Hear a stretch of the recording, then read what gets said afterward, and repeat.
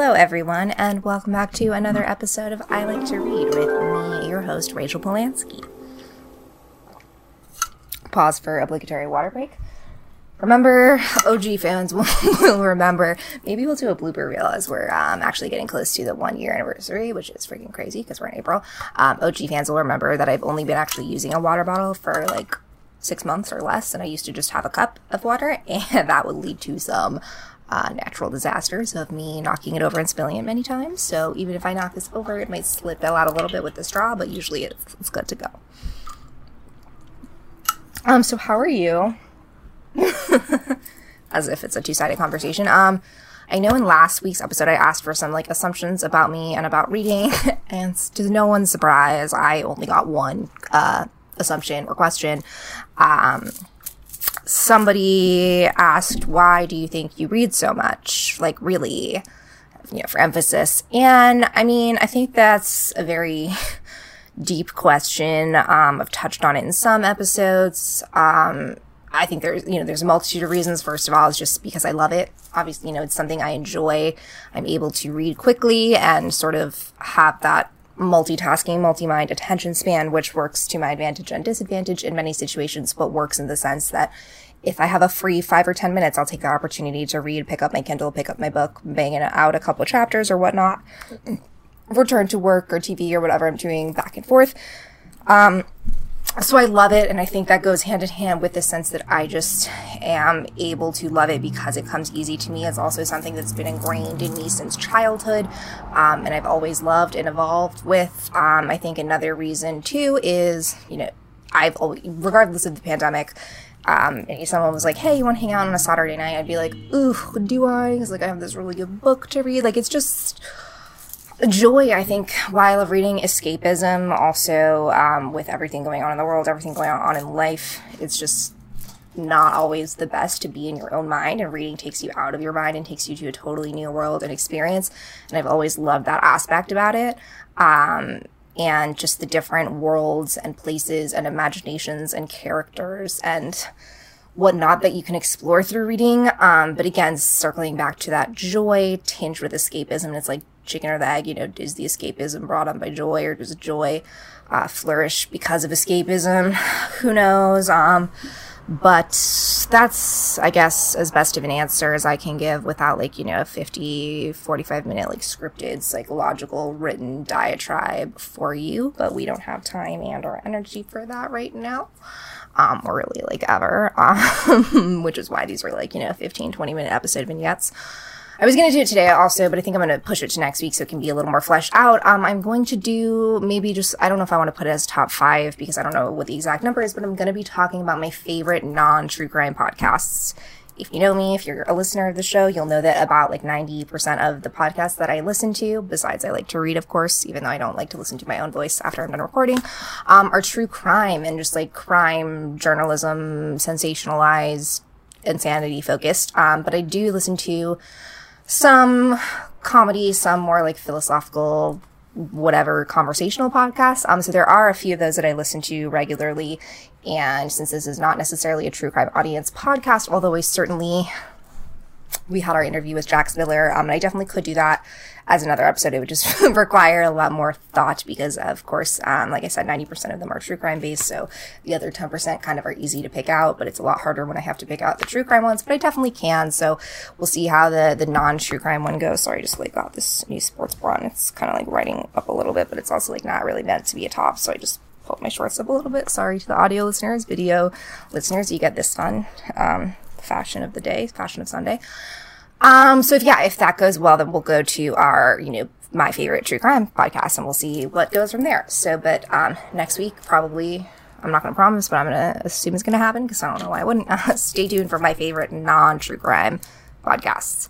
And without further ado, I think that's everything. Let's get to this week's 5 books. So first up we have There's No Such Thing as an Easy Job by Kiko Tsumura. So this is very reminiscent of another book that I mentioned early on in the podcast called Temporary, which was about a young woman who takes on a variety of increasingly weird temporary jobs. I'm sorry, we're gonna pause for a sec. My blood sugar is really low and I need a snack. Thrilling, right? There's No Such Thing as an Easy Job. So I said, it's basically just a bunch of vignettes of a woman who does increasingly weird and like uncanny temporary jobs. Although this one takes place in Japan and is translated for English. My favorite job that she gets, and each of them are like, you know, it's different partly because the Japanese culture is different, so their jobs and the way that they approach them are a little bit different. But the main character, her name, we never even really get her name, and we just like know enough about her parceled out in bits and pieces, but like we get to know her mostly like how she experiences and works through these increasingly odd jobs. My favorite one, which, you know, also if it stood out in my brain a week later, it clearly was good. That's how we judge things. She becomes like a fact writer for these, there's like a rice cracker company, and each rice cracker, sort of like Snapple caps, comes with like a little fact on it. And each subsect of the crackers, or like each type of cracker, has like a different set of factoids. So like, you know, world's tallest mountains. And so she becomes the person who writes those facts and sources them. And it becomes like a very, what you think would be mundane, like, but also super interesting, and like causes her to question so much about herself. And that's like what's so fascinating about this book. And as the title states, there's no such thing as an easy job, and some things that literally might just be so mundane. Like another job she has is to literally just like sit in a hut at a park and just like sit there and look out for people who potentially get lost in the sprawling park. And like that sounds so easy, and that sounds like what she wants forever, but then she quickly like, through that easiness and boredom, like gets to know a lot about herself. And there's a lot of just like commentary about the workplace and the workplace culture and capitalism, and it's just like a really rich, yeah, it definitely is a novel, even though it reads also, again, like a collection of short stories, because each little job or vignette is sort of standalone, but we get to know the main character as she grows. Like, I wouldn't read them out of order. It's, you know, definitely sequential in terms of how the character grows. But if the typical sort of novel structure throws you off a little bit and you want more of a reading just a little bit each night, you could split I think there's like 5 or 6 different sections maybe, so you could definitely like split those into sections even, and bang this one out pretty quickly. Very wry and irreverent, so check that one out if that's your vibe. Next we have What We Don't Talk About When We Talk About Fat by Aubrey Gordon.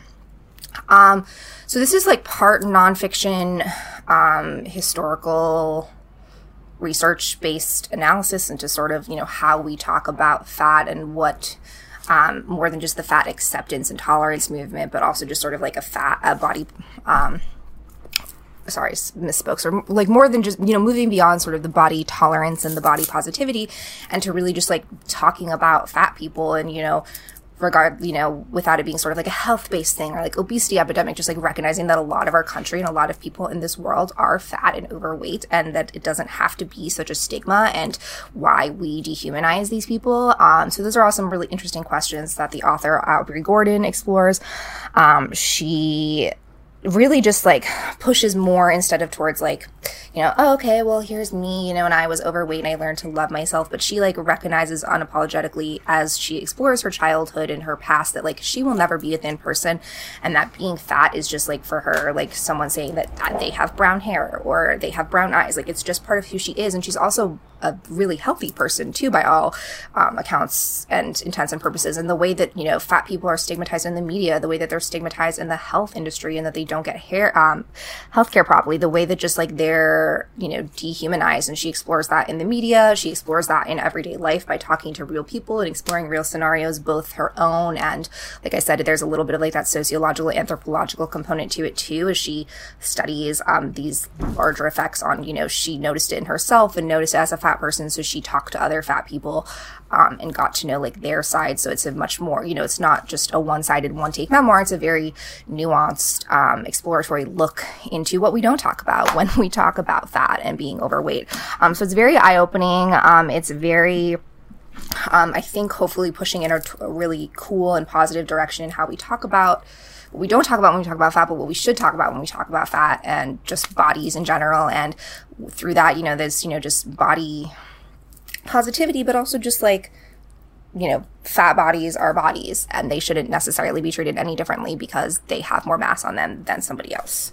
So read that.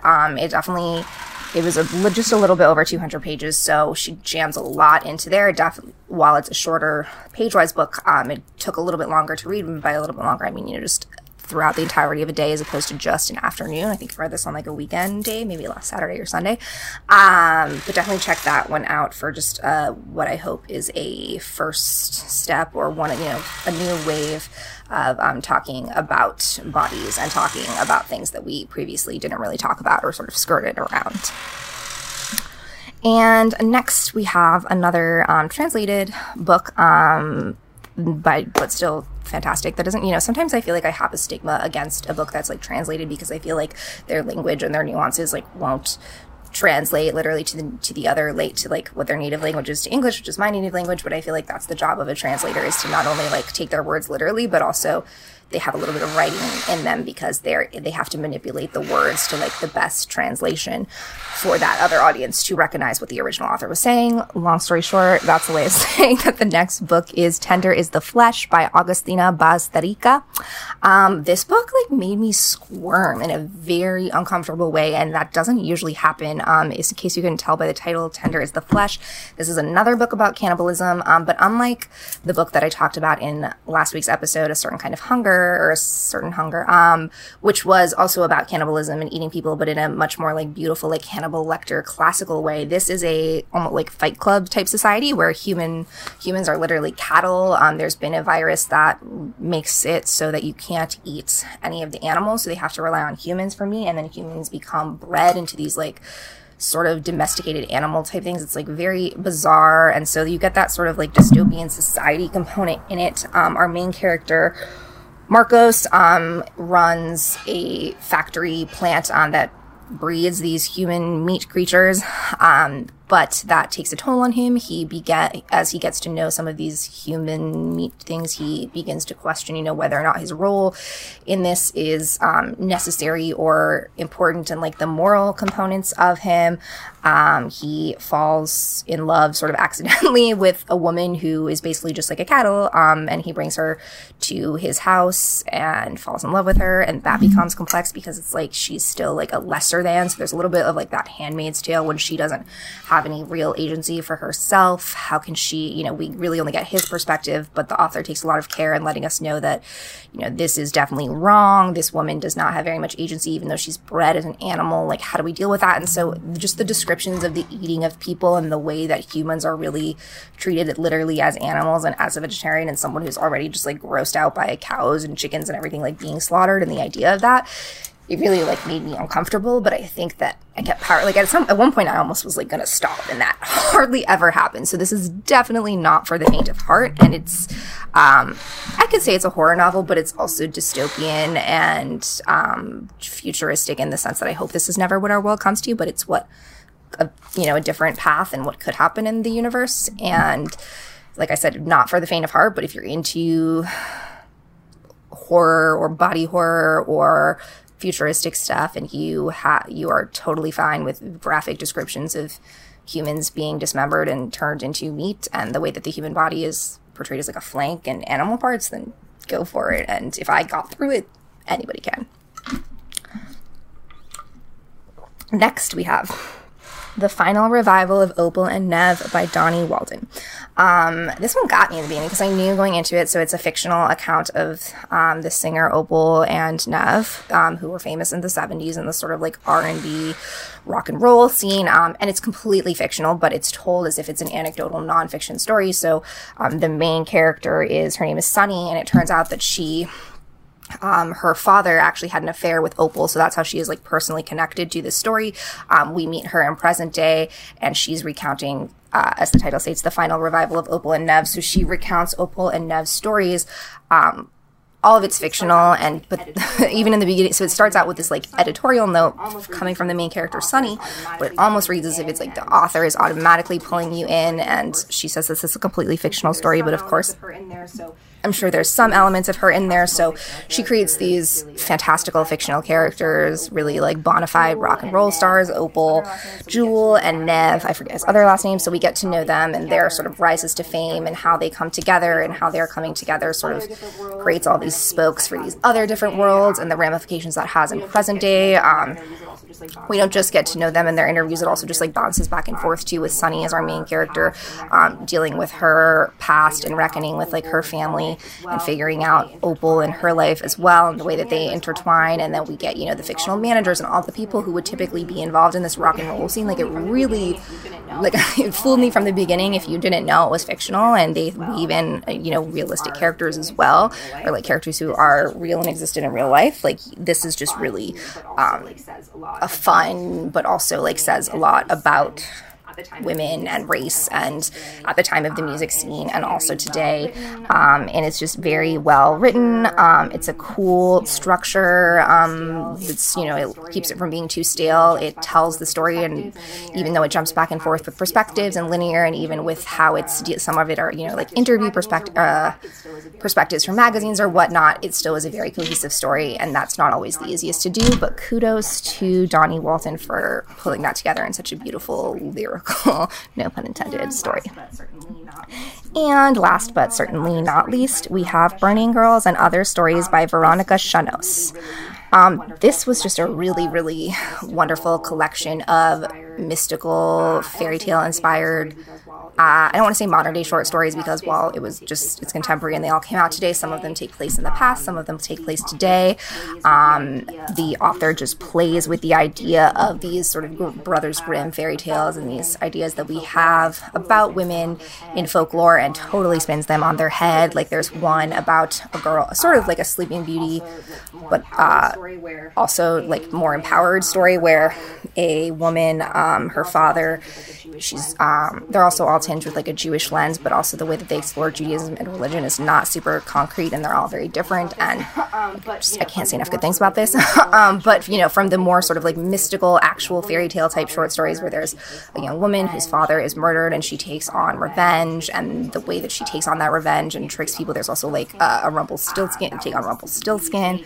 That one was a Sleeping Beauty take. There's a Baba Yaga take. It's also like about America and the dark underbelly, and it takes a more like mystical, less literal approach to it. But it's just like I burned through it, no pun intended. And it's it's part fantasy, part contemporary fiction, blended mystical realism blended together in the best way for fans of fairy tales, fans of fantasy, fans of short stories, fans of cool women, fans of just like good writing. Basically anybody, check out this one. So short but sweet, as always. Thank you so much for listening. I hope you have a wonderful rest of your day, rest of your week, evening, morning, whenever you're listening to this. And until next time, stay reading. Bye.